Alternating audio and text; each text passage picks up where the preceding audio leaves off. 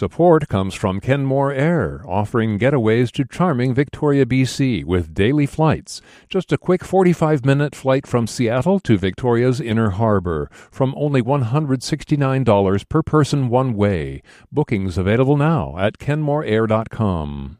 Hello, this is Bill Radke, KUOW's Week in Review host. What if there were a show once a week where we pulled together excellent local journalists, informed, thoughtful, curious, likable people, and we caught you up on the news just in the space of an hour. You've got other things to do, but we make you smart about what happened this week and tell you stories about it and details about it and what it all means. That'd be Week in Review, and that would be supported by you, powered by you. I'm telling you this because we're in pledge drive mode right now. Here's the phone number, area code 206-543-9595. And here's the website, KUOW.org. You just click the donate button. And this is important because, KUOW is not going to be around. We're not going to fare any better than a lot of these local journalist outlets they're struggling or they're closing and they're downsizing unless we can count on sustainable, ongoing investments from the people who use this service. So pledge drives where we come on the radio and say, can anybody give a few bucks? That doesn't work as well as it used to when I started out at KUOW. People, you have a lot of other choices to listen to. You can consume KUOW in other ways with our podcasts and our online stories. And we know that 1 out of 10 people who listen to KUOW also becomes a donor. That's the way it's been going. So we have this revenue shortfall of, I think it's now $320,000. Okay, but here's what we can do about it. We can modernize, we can recognize the way people live and the way people contribute to sources that they care about. And that's basically a subscription model, a voluntary subscription model. So KUOW can survive if you will go to KUOW.org, even if whatever it is a month, $5 a month, $100 a month, everyone's in a different spot. But if you go to KUOW.org/donate or call 206-543-9595 and just say how much you can chip in every month, then KUOW can invest, can survive, and can give you great programming all through the future. So thanks for doing that right now. Now is the time where I say, welcome to Friday, because it's time to start the show. Welcome to KUOW's Week in Review, and I'm so happy to have this panel of local journalists with me.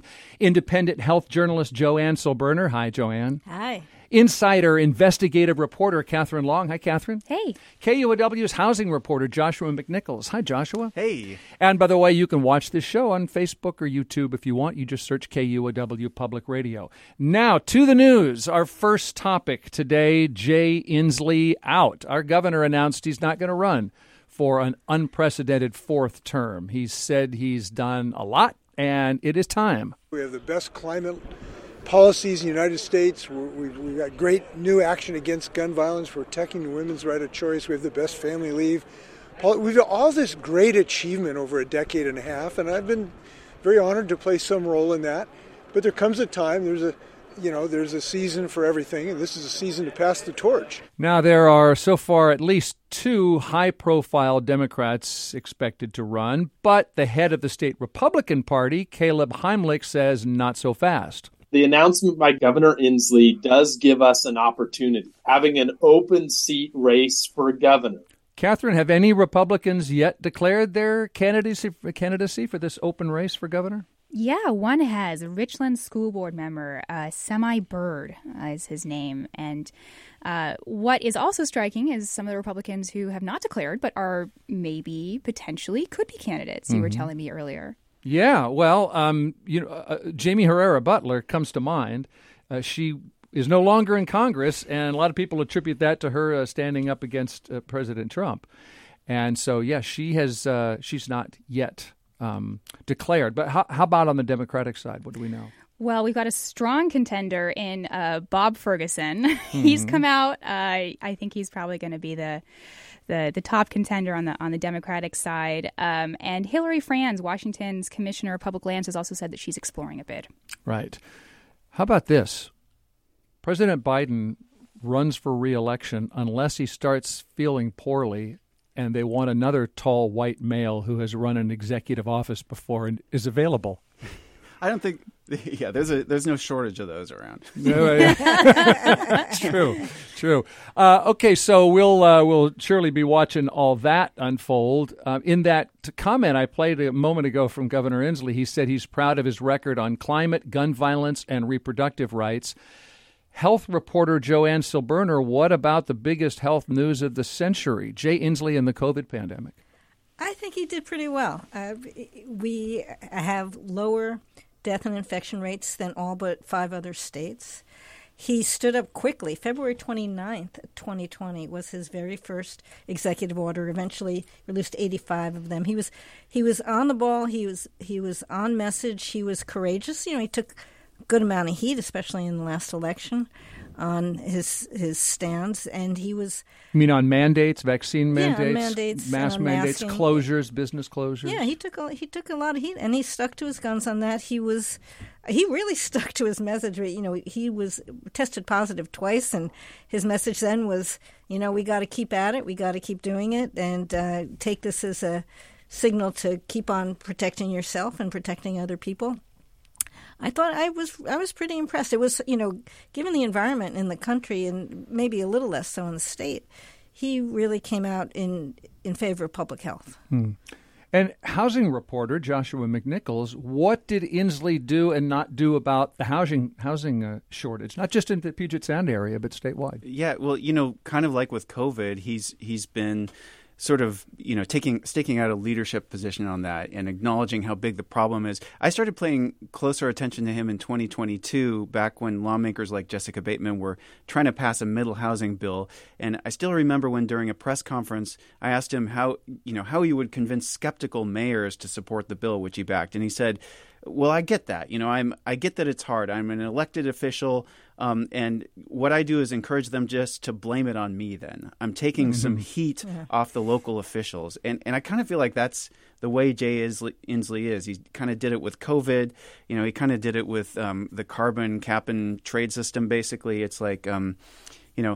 but this year, that middle housing bill We passed. should explain the middle housing bill, just briefly what that is. Right. That's the bill that would allow more townhomes and things like that, duplexes, triplexes, townhomes in areas that are currently dominated by single-family homes. So some of the local officials who either didn't support that or they did, but they were getting a lot of heat from their constituents. Yeah, I mean, when Inslee was saying, I'm taking the heat off mayors, he was standing right next to Bruce Harrell, who at that point was not, was barely saying anything about the middle housing bill. He wasn't supporting it. And then this year, the governor, and Jessica Bateman and Andrew Barkis and others got more support from cities. They got enough support to make it pass. And, they were willing to compromise, but Inslee sets the sort of tone for compromise. He has high ideals, but then ultimately he's often willing to make these sacrifices, these compromises that can allow him to claim,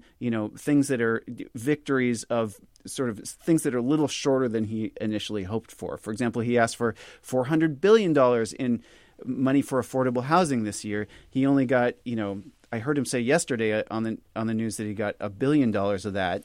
But I've seen news reports that actually say it's closer to 400 million, so that's a smaller amount than he asked for by far, but he's still kind of declaring it a victory, and he's saying that lawmakers heard the call. So I think that's kind of the way he operates. He gets out in front of these issues, and he is flexible, and that allows him to claim victories, basically.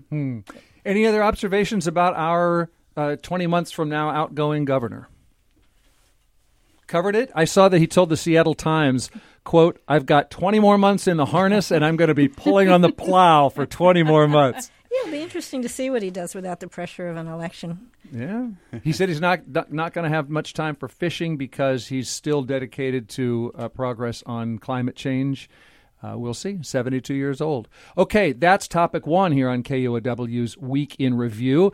Topic number two this week, tens of thousands of Amazon workers returned to downtown Seattle for at least 3 days a week. That's what they're told to do.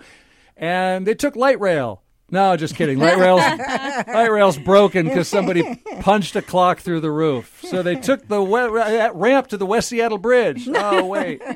Or the ferry from Bainbridge. Or the State Ferry, yeah. No. Reporter Katherine Long, you have covered Amazon so much at Insider. How do these corporate Amazon employees feel about returning to the office this week? I think there's certainly mixed sentiment. Folks posting on LinkedIn were, in some cases, happy to be going back to the office. One of them posted a selfie with Andy Jassy, Amazon CEO Andy Jassy, who is also returning to the office this week. But I think that this is more of a sign of the pendulum swinging back to employers having more control over where their employees work. And during the time of booming stock prices and labor shortages, employees could demand to work from home. And now that Amazon has laid off thousands of people, employees are getting the message, if I don't want to be next, I better try to show up to the office. That being said, not everybody at Amazon is going back to work. There's significant flexibility baked into the company's rules around that as well. Yeah, like you were telling me, for example, if you're part of a team and the team gets permission, you all could work off-site. That's right. Mm-hmm. Any other reaction to that? Well, I just want to say I predicted on the show that there would be pushback and that people wouldn't show up, and maybe I'm wrong. You mean just not show up? Can you do that and keep your job? Well, stay home and continue to work from home. How much of that is going on? Do you have a sense? I have not covered this return to office phase very in depth. I've covered several of Amazon's back and forths on their return to office plans over the past couple of years. But my sense is that there are a significant number of employees at Amazon who want to continue working from home, and it's significant enough that some teams will continue to work from home. But most employees are expected to go back into the office. Yeah. But they're going to face problems getting here. I don't know how many come in by light rail, but with the problems that they're having, I can tell you the ferries are having some pretty significant problems. Some of them might find, who haven't had to come in and who haven't faced. There's a lot of traffic coming in today, actually, from downtown. I guess that's people who bailed out of light rail for a Friday. Yeah, and the thing that I'm really watching here is what this means for downtown. And I know there's a lot of hope that this could be the thing that turns things around, but I think we have to be a little bit realistic when we consider, even these Amazon workers are just coming back 3 days a week. So, even if every single company downtown copies that model, at best that puts downtown Seattle at 3/5 its original strength, right? At best. So, that's how long you've got butts and seats. So, downtown still going to need some kind of a radical shift to diversify its economic recovery. And the longer the stagnation goes on, the more interesting and innovative stuff we could start to see downtown. We already, they're leaning into the existing other two stools of the three-legged stool downtown. They're leaning into tourism and trying to bring in more residents.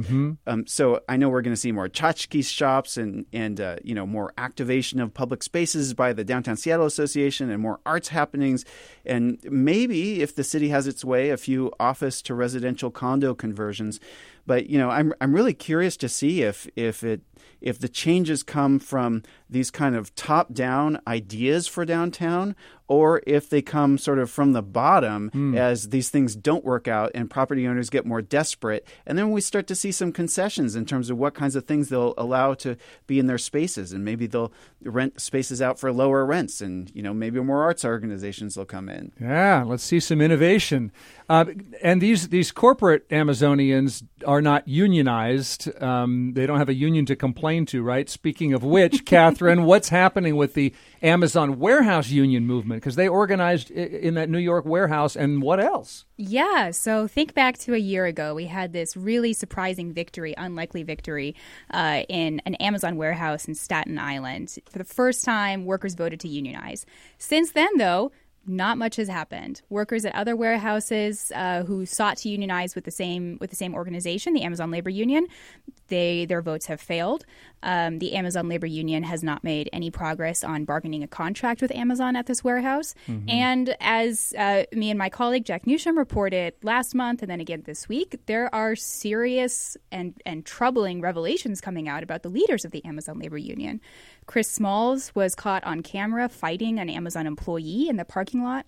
Although that other guy seemed to pick the fight more than Chris Smalls did. I think, yes, that's right. So the other employee did pick the fight. I think that, Chris Smalls had an opportunity to walk away. Yes, we saw in the video. Yeah. And instead of walking away, he took some cheap shots. Okay.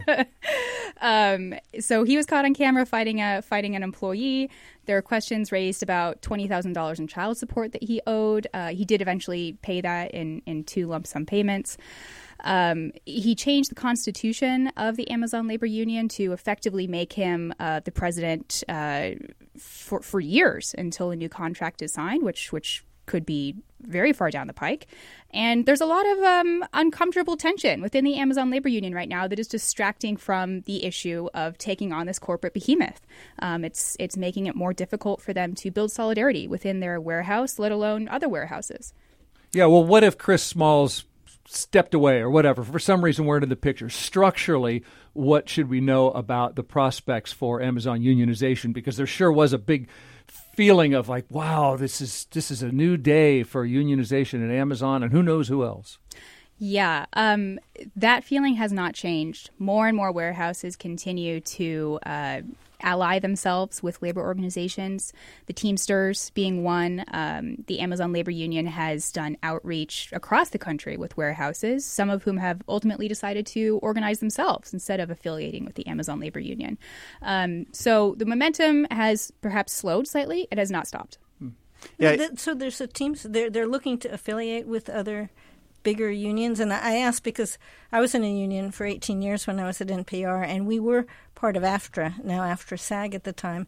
And even with that backing, every time we went into negotiations, we were facing people, lawyers, very well-paid lawyers who had, spent their lives doing this, us with our union reps and some of the union lawyers sometimes, but we were just facing big people. And the idea of an independent union just seems to me to be just a non-starter. I can't imagine them being able to be successful. Well, it basically puts these small independent unions, it makes them more dependent on they just depend on the NLRB, the National Labor Relations Board, to listen to their complaints and decide whether or not to issue settlements. I mean, we've got sort of an independent union here at the Amazon Fresh, where they declared themselves a union, which they're legally entitled to do even before they take a vote. And, they had this in common with the Amazon Labor Union, that they don't have the backing of a bigger organization and the resources that come with that. And so, but the NLRB has a little bit more swagger under Joe Biden than it maybe has had in the past. So I think we could maybe expect some settlements that would come down in favor of these. But I'm curious what the long-term effects are of this. Well, Josh, I think you're exactly right that some of these unions have started relying a lot more on NLRB rulings, which have been quite favorable to unions in the recent years. But another criticism that's been leveled against the Amazon Labor Union is that one potent tool that it has at its disposal, in addition to seeking NLRB rulings, is striking, is withholding labor. And Christian Smalls, the president of the Amazon Labor Union, seems uninterested in building support for a strike among workers at this warehouse. And that's the sort of action that could force Amazon, a company with a giant list of lawyers at its disposal. It could drag on these contract negotiations for years. Some people say that a strike is the type of action that could force Amazon to the table and force the company to actually bargain a contract with these workers, even in the absence of an NLRB ruling, or even in the presence of an NLRB that is slightly less favorable to labor. Yeah, and KUOW's Monica Nicholsberg told me that, and you probably know this too, Amazon's using these classic union-busting tactics to prevent additional warehouses from unionizing and avoiding signing a contract with the ALU too. Yeah, that's right. You are listening to Insider investigative reporter Katherine Long, and that's KUOW housing reporter Joshua McNichols and independent health journalist Joanne Silberner. I'm Bill Radke. Together we are portraying the week gone by for you, as we do every week on KUOW's Week in Review, serving you and reminding you that we're in the final hours of a little campaign here. I'm taking a pause to let you know that this pledge drive is about addressing a shortfall when it comes to pledge drives, $300,000 shortfall in membership. And that sounds like a lot, but if you figure that only 10% of the people who listen to KUOW give money, you think, well, there's a big opportunity there. So if everyone who's listening right now gives as a monthly sustaining member, bye-bye shortfall. So please make a monthly gift at KUOW.org or by calling 206-543-9595. That's right. And, this idea of this vision in the future of heading towards a world where we don't have pledge drives. That's the hope. That's the hope. I asked about that in the meeting. I said, is that the goal here? Mm-hmm. And they said, yes, that's a goal. It's not something that we can just turn on a dime and automatically start doing that. We've got to build up the momentum of these monthly sustaining memberships. But that's the goal long term, is to rely on them and that continual source of reliable income instead of having to turn to people in pledge drives so often. That's it. Instead, go to KUOW.org and you be the solution. You can call us 206-543-9595. Bridges need maintenance. Washington State ferries need maintenance. Light rail systems get holes punched in their roof and need maintenance. Local journalism needs maintenance as well. We heard from Alice in Puyallup, who said, guilt, just guilt. Been listening for years and not contributing. Nothing is free, says Alice. Having honest journalism is very important to me. Supporting it must come from the people who benefit. Alice, that's a stand-up thing to say, and do, because you became a member. Much appreciated. Yeah, thanks, Alice. Everyone benefits from an independent, insightful news organization that has our best interest in mind, and that is KUOW. We bring you fearless journalism that amplifies underrepresented voices and doesn't hold back from asking the big questions. Please make sure that you do whatever you can do to make sure that everyone in your community has access to this essential service. Give what you can at KUOW.org or call 206-543-9595. Okay, final thing. If more people became monthly sustaining members and just were the bedrock for the future of local journalism, we would be able to just take a break from this pledge drive. Let me demonstrate. We're going to take a short break. And this is what it would be like. We'd be so confident. We're going to come right back with more local journalism. Stay tuned. Support comes from Kenmore Air, offering escapes to the beautiful San Juan Islands this spring. Convenient daily 45-minute flights to San Juan Island, Orcas, and Lopez Islands from only $169 per person one way. Bookings available now at kenmoreair.com. Support comes from Pacific Science Center, celebrating spring at PacSci with butterflies at the Tropical Butterfly House, sea creatures in the saltwater tide pool, and Jane Goodall, Reasons for Hope at the IMAX Theater, a journey around the globe to share good news stories. Learn more at pacsci.org.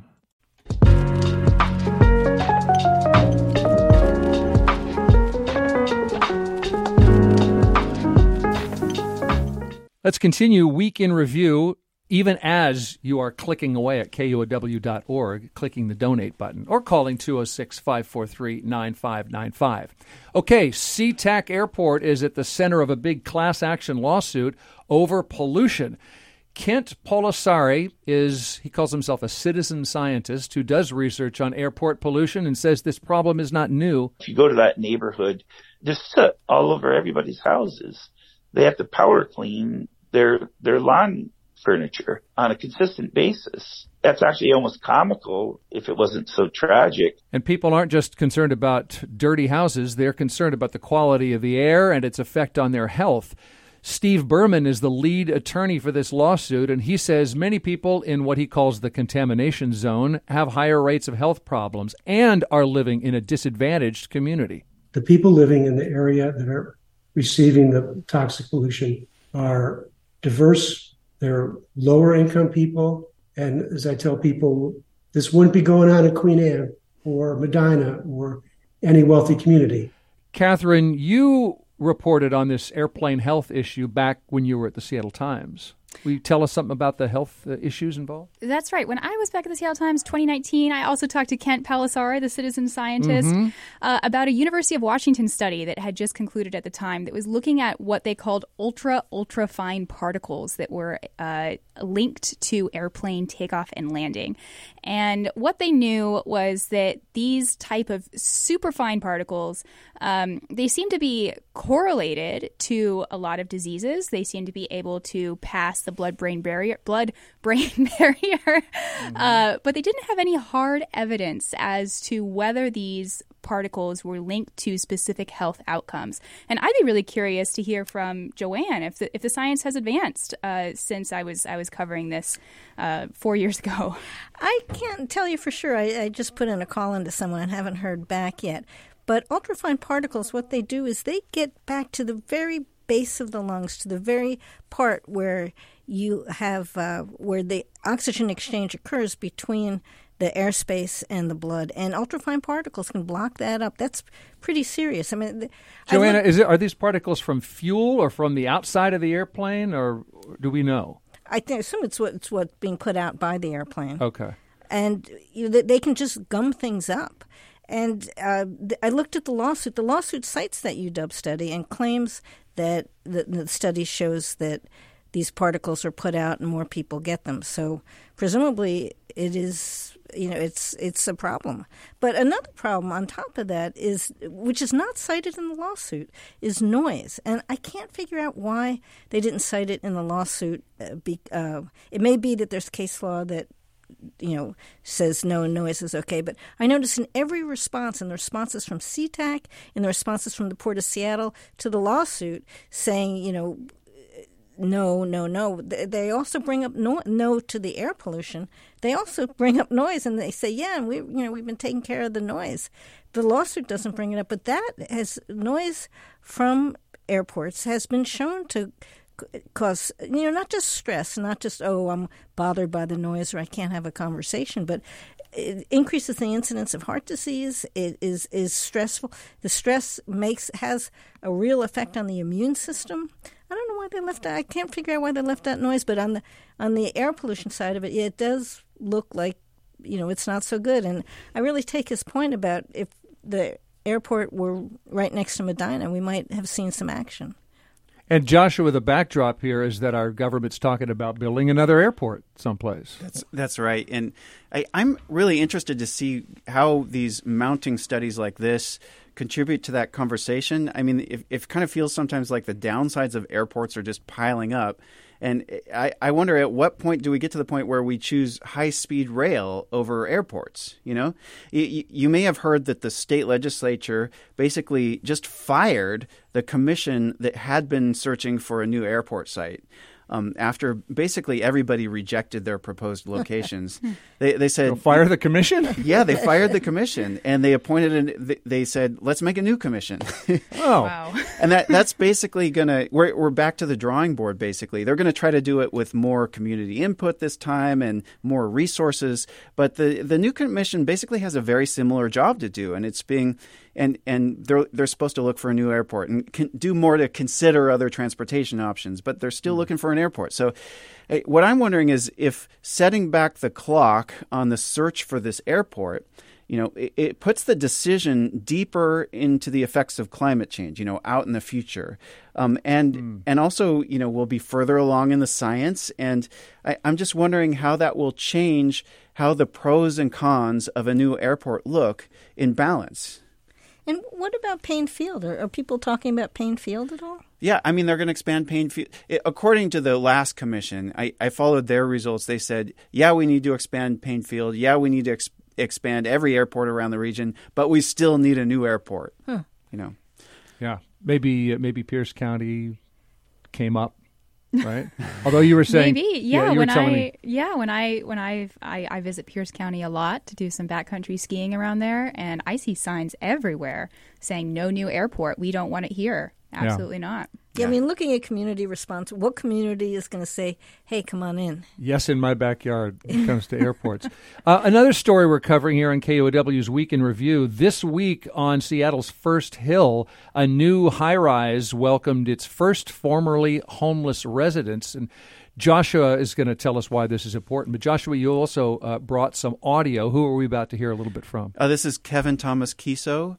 He slept outside in a park on First Hill near the Stimson Green mansion for 20 years and spent some time in prison, got addicted to heroin, and lived the last couple years of his life in a cubicle in a Salvation Army shelter.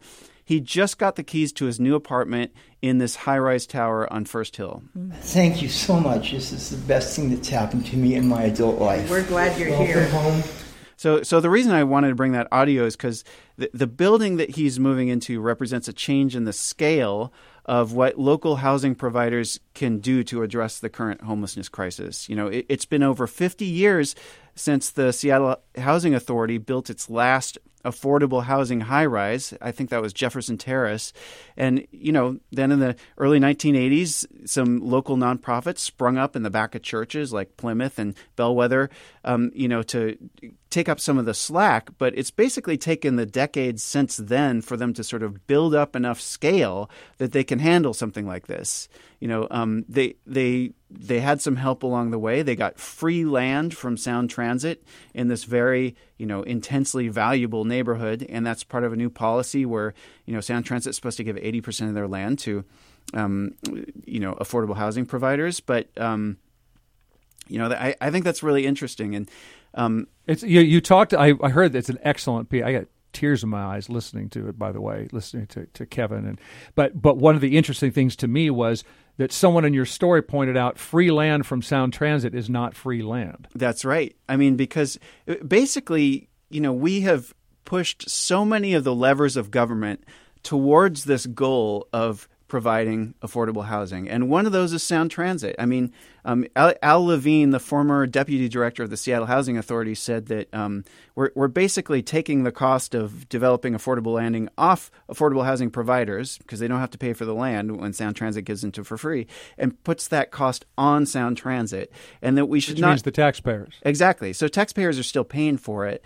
It's just, when we see Sound Transit riddled by costs, and the cost of maintaining escalators and things like that. He says, we can't forget that. And maybe that's okay, or maybe it's bad policy. I'm not saying one way or the other, but we just need to recognize that, so many different parts of government have become part of the apparatus of providing affordable housing. And that's one reason you see big, successful projects like this now getting done.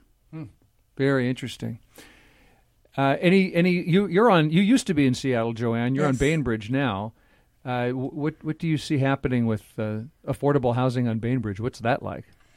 Well, there's a lot of interest. We should have more affordable housing. We should have more townhomes. And I see a lot of townhomes there. They're just not affordable. Mm-hmm. I don't know whether it's the price of construction, new construction, because there's not much old. There aren't many old townhomes. They're all new and they're all high priced. So I think there's a will, but there's not.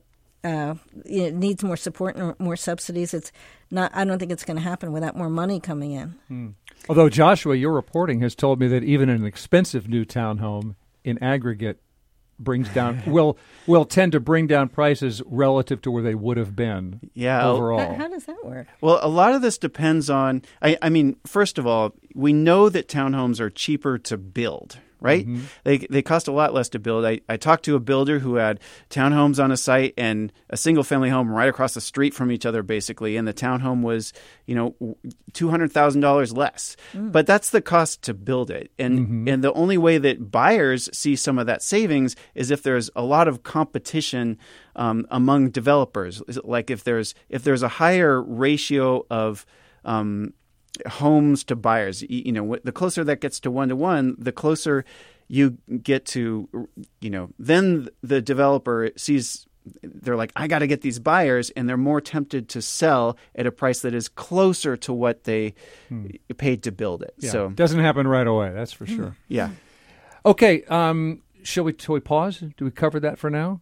I really enjoyed that story. By the way, you can go. Is it up yet at KUOW.org? Yeah, they just posted it. They did. Okay, excellent. Good story. Our housing reporter, Joshua McNichols. We have a health reporter here for you, Joanne Silberner. We have an insider investigative reporter, Katherine Long, and we are portraying the week gone by as we do every single week. Even if you don't make a donation, but you could. You could go to KUOW.org right now and become part of the solution to this little shortfall we've been telling you about. We've whittled that to $300,000 short when it comes to membership, but you can see that what we do isn't necessarily going to work forever. Subscription model is more the way to go than the every once in a while pledge drive. You got a few bucks. Can you sign up for a few bucks every single month? And then maybe not so many pledge drives over time. KUOW.org or call us 206-543-9595. That's right. We deliver high-quality, trustworthy news without a paywall. That's our mission. But 9 out of 10 listeners don't support the station, and that's not financially sustainable. So, to keep the vital news coming to you and the community, we're changing our funding strategy, and we're turning to the 90%, who maybe have been sitting back a little bit and not giving before, to become new monthly sustaining members at KUOW.org. More sustainers is going to mean a future with fewer on-air membership drives like this one, because that's part of our long-term financial plan, too. Yeah. And some people just can't afford it right now. But if you can, then pick them up. 206-543-9595 or KUOW.org. Final hours here of this fundraiser, so maybe we're getting a little excited. But excited because this drive is going to end successfully if you will predictably sustain over time KUOW's local journalism. One more listener I want to pass on from you. This is Dylan in East Sound on Orcas Island. And Dylan says, we love hearing what's happening around the world and in our state each morning. Our mornings and weekends would not be the same without the amazing programming KUOW provides. It's time to give as a monthly sustaining member at KUOW.org, just like Dylan. That's right. Okay, yeah, that's right. Thank you, Dylan, and thank you if you have an opportunity to go to KUOW.org right now. We are going to take a short break, and we're going to continue on covering the news of the week for you here on Week in Review, supported by you.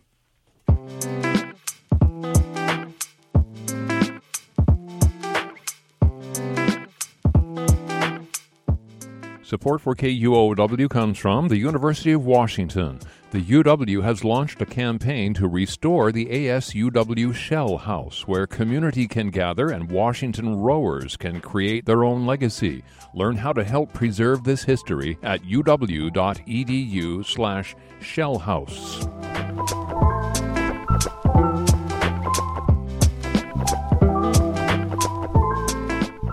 Support for KUOW comes from Amazon, partnering with Mary's Place and the Mary's Place Family Center located at Amazon's Seattle campus.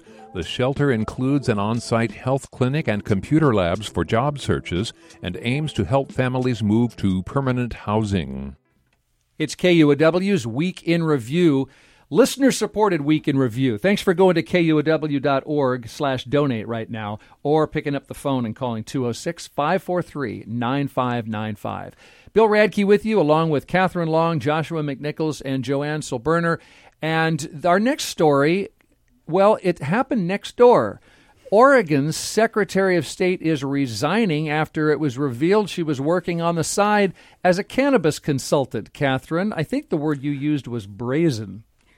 That's right. Yeah. So this is a story that the Willamette Week down in Portland has been breaking in a succession of thrilling scoops over the past month. I spend about half my time in Portland, so I've been reading these as they come out. And I wanted to take our listeners on a little virtual Amtrak ride of the mind down to our southern neighbor where there's some fascinating political developments. Oregon Secretary of State Shemaya Fagan, she was a rising star in the Democratic Party, second highest public official in the state. She has been revealed to be working as a consultant for the second largest cannabis company in Oregon, LaModa. This is a company that owes a lot of money in taxes, very behind on its taxes, owes a lot of money to its vendors. and is also a very prominent Democratic donor, including to Oregon's governor, Tina Kotek, and also to the Secretary of State, Fagan herself. It turns out, Willamette Week reported that even before Fagan had officially signed a contract with LaMotta to work as a consultant, she had effectively been consulting with them on a state audit of the Cannabis Regulatory Agency in Oregon. They provided some feedback that seems to have been incorporated directly into the audit, which reached the conclusion that the cannabis industry should be less regulated. Huh. How about that? How about that? And then after the audit was substantially completed, Fagan recused herself from it, saying that she had taken a $10,000 a month contract with this company, LaMotta, that also included a $30,000 bonus every time she got them a cannabis license in another state. Now, it looked for a time like maybe the political storm was going to blow over. Kotek wasn't saying anything. Fagan was saying that she looks forward to rebuilding trust over the rest of her term. But that all came crumbling down on Tuesday. She abruptly resigned, and it seems like her party has turned on her. I bet a lot of people were posting popcorn eating GIFs on social media. That's certainly how I felt, yeah. I want to read a quote from her, what she said before she said she was going to resign. She said, at a press conference to explain herself, she said, "I am not here today to defend my rule following. I'm here today to own that there's a difference between following all the rules and doing nothing wrong." I had to read that about 10 times to make any sense of that. That's like the Donald Rumsfeld quote. Yes. Known knowns and known unknowns. Yeah. Catherine, what are the lessons here? I think that there are two lessons that come to mind for me. One is that we need to pay our public officials a salary that is commensurate with their responsibilities. Fagan's salary as Secretary of State was just $77,000. That is much lower than many of her direct subordinates. We also know that she was in debt after a divorce in 2020.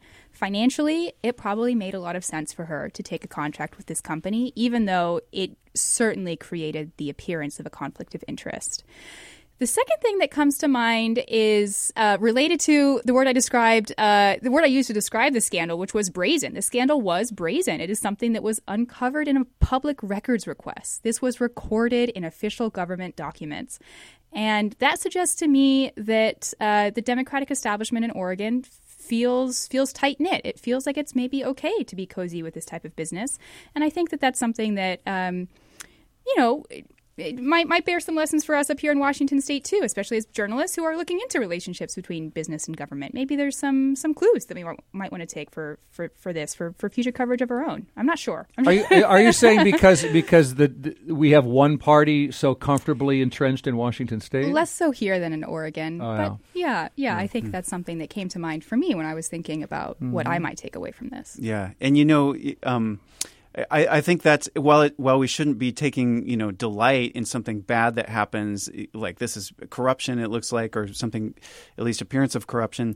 But I think the reason I feel delighted in popcorn eating with the story is because it feels good to see journalism done that pulls something like this out. I'm rooting for the journalists here. I think that's maybe why I feel so good about it. Yeah, because there's a pledge drive going on. That's why it's in your mind. So, by the way, I don't suppose she's going to stay on now at this pot shop chain, right? I mean, it was never about her elected office connections to begin with.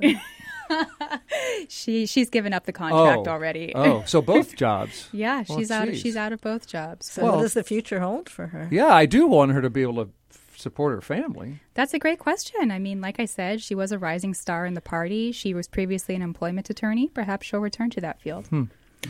Okay, another topic. We always end Week in Review with something to smile about, and I'm not waiting until the very end of the show, because this week a literal smile came to us from KUOW reporter Kate Walters. Kate went to the Seattle King County Free Health Clinic, which had been canceled over the pandemic, the one at Seattle Center, huge free health clinic. Last week, it came back at full capacity for the first time, and Kate introduced us to someone who was there waiting for dental work and a medical checkup. Nadia Olashola brought a camp chair, books, and her laptop and waited for hours to be seen. Olashola came to this clinic pre-pandemic, and she says not having access to dental care here the past few years was tough. I needed a root canal. I wear a flipper, and I lost that. And so I stopped smiling so much. A flipper is a partial denture, a removable fake tooth that replaces a missing one. During COVID time, it was good because the mask, it hides that. But, that's real important to me, and that's why I'm here today. What does it mean to you to be able to get this fixed today? Oh, it's life-changing, It just gives you a beautiful smile, And so I'm very grateful. I'm very grateful for the services and for the opportunity to be here. And while I am happy for Nadia's restored smile, health reporter Joanne Silberner, underneath this is the opposite of that feeling, because this is pointing to a big problem in our society, which is a failed health system as far as I'm concerned. I mean, you look at, who was there. I think about in 2020, 52% of them were uninsured, of the people who came to the clinic. 40% had some, which included Medicaid. But even people who have some of these types of health insurance include, it doesn't cover everything.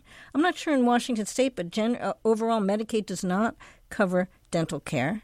If you are insured, you might have co-payments. Some of the insurance plans have such high deductibles. You're paying so much of the first few hundreds or even thousands of dollars of your health care that we just don't have a workable system. We're putting so much money into the system, and even people with insurance still need this kind of help. So the only good news I saw in the numbers of, who was there was very, very low numbers of military veterans, mostly because the VA system seems to me at least to be something that is working, that is holding people through. But these other forms of insurance that don't cover everything, and they're under threat. I mean, Medicaid, there's a big move at the federal level to have a work requirement in there. Now, if you're on Medicaid, number one, you're poor. Number two, you're probably sick. That's what, if you've applied for Medicaid and gone through that bother. Most people on Medicaid either can't work or they are working, and having to fill out papers to prove it is going to be very difficult. So that's a threat that's looming in the future. Yeah, there's no paperwork required at this health clinic, which I presume will be back next year, if not before. I'm not sure. Is it just once a year? They do it more once often a year. than that. Yeah.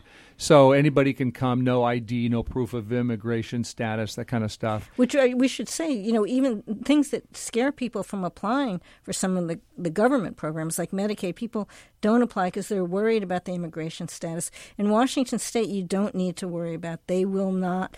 The state will not turn over. They will not turn over anything about your immigration status to anybody else. And also, this clinic will connect you with free follow-up care. Our reporter, Kate Walters, was saying in this piece that, as you said, a lot of people, because they either don't have insurance or they've got high co-pays, they're reluctant to even go and get checked out because what if they find out they need a lot of expensive care? So this health clinic really is it's so good to have it back. Here's one. So a ripple effect from the COVID pandemic, right? It's so many things. Yeah, but good to have it back. Yeah. Yeah, I had a hard time going to the dentist during. I'm a little bit embarrassed, but I haven't been back to the dentist since the pandemic. So you and me both. Okay, so we're not alone. But you've been brushing and flossing regularly. Yes, sure. But I'm just saying, if it's hard for us to do that, or we have hangups, just imagine how hard it is for somebody who's living outside, or And so I'm so grateful that this opportunity exists to help them overcome whatever barriers still exist to them getting there. Yeah. Well, I do want to see if there's anything else worth smiling about. And I'm just going to take a little break because I think I could help us have something to smile about if I just felt like, our listeners get it. They're coming on board. We talk so much about journalism. NPR just laid off a bunch of people. You probably know that. 10%. 10%. Something like 36 in Washington State newsrooms have closed since I think it was 2004. You're familiar with this, right?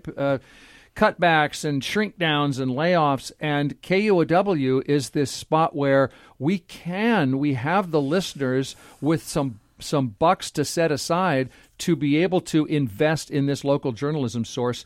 So if you will go now and go to KUOW.org and donate whatever you can every month, just say, here's what I can do every single month into the future. Or you give us a call, 206-543-9595. You would give your entire community something to smile about when it comes to independent, fact-based journalism. That's right. So the way to do that, is to call 206-543-9595 or go online to KUOW.org.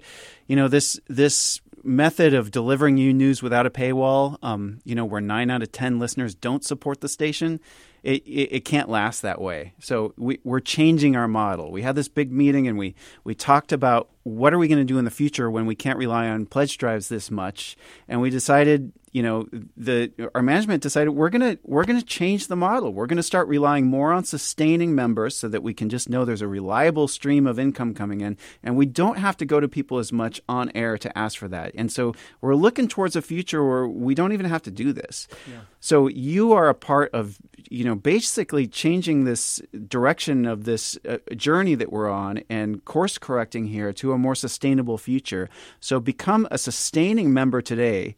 And the way to do that is call 206-543-9595. Am I saying the number right? Yes, I'm familiar with the number 206-543-9595. Since I've been repeating it since I was a 16-year-old, whatever it was, a 19-year-old college student. Yes, and that used to be how we raised money. Well, it made sense. That was all we did, and that's everybody who was listening could chip in if they felt like it, right? Well, KUOW is our broadcast signal, my voice right now, and our air schedule is not all of KUOW. We've got all these podcast offerings, and we have these special series. We have a wonderful web team. Go to KUOW.org. We have an investigations team online, on and on and on. So yes, the way to do it is to come to you and say, you can keep KUOW, you can help us avoid the fate of so many local newsrooms by sustaining us on a monthly into the future basis. So go to KUOW.org, click donate, or call 206-543-9595. Anything, wouldn't that make us smile? Is there anything else to smile about before we say goodbye to our Week in Review team? I got one. Okay, hit me. Okay, so last week my hand swelled up. I went to a hand specialist. Long story short, I learned something fascinating, and that is that it's not bad to crack your knuckles. Oh, really? It turns out that's okay. I've heard that it's nitrogen bubbles or something. I can't remember what it was. My first doctor, my main doctor told me, oh, no, you shouldn't crack your knuckles. And then I went to this hand specialist to figure out why my hand was swelling up. And it was unrelated. It went away, so that problem's solved. But he's like, by the way, is it okay to crack your knuckles? And he said, oh, yeah, that's fine. Oh, but that's just big hand. big hand industry. Telling you what they want you to think. Yeah, so they don't have to come back when you've ruined your knuckles. Why is knuckle cracking so satisfying when it's not really necessary? Well, he told me that science doesn't know. Wow. Okay. Health reporter Joanne Silberner, you can crack that knuckle cracking story. Here we go.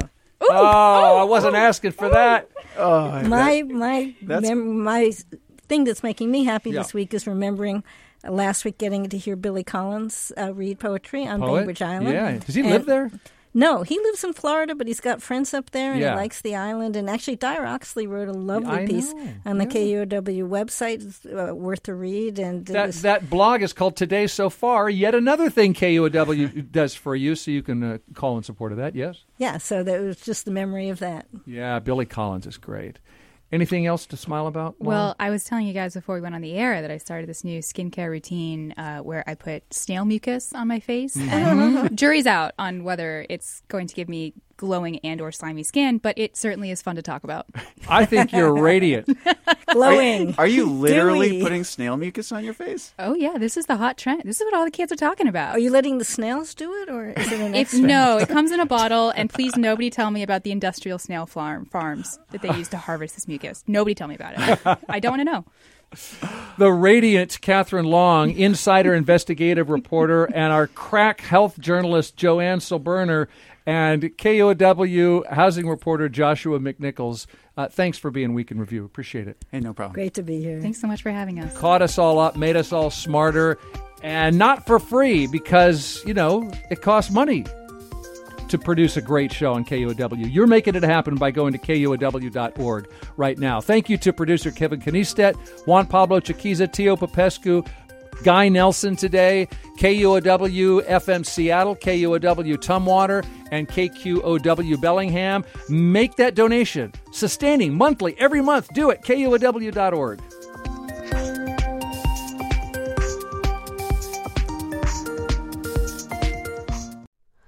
Hi, it's Terry Gross, the host of Fresh Air. We bring you in-depth, long-form interviews with actors, directors, musicians, authors, journalists, and more. Listen to our Peabody Award-winning Fresh Air podcast from WHYY and NPR.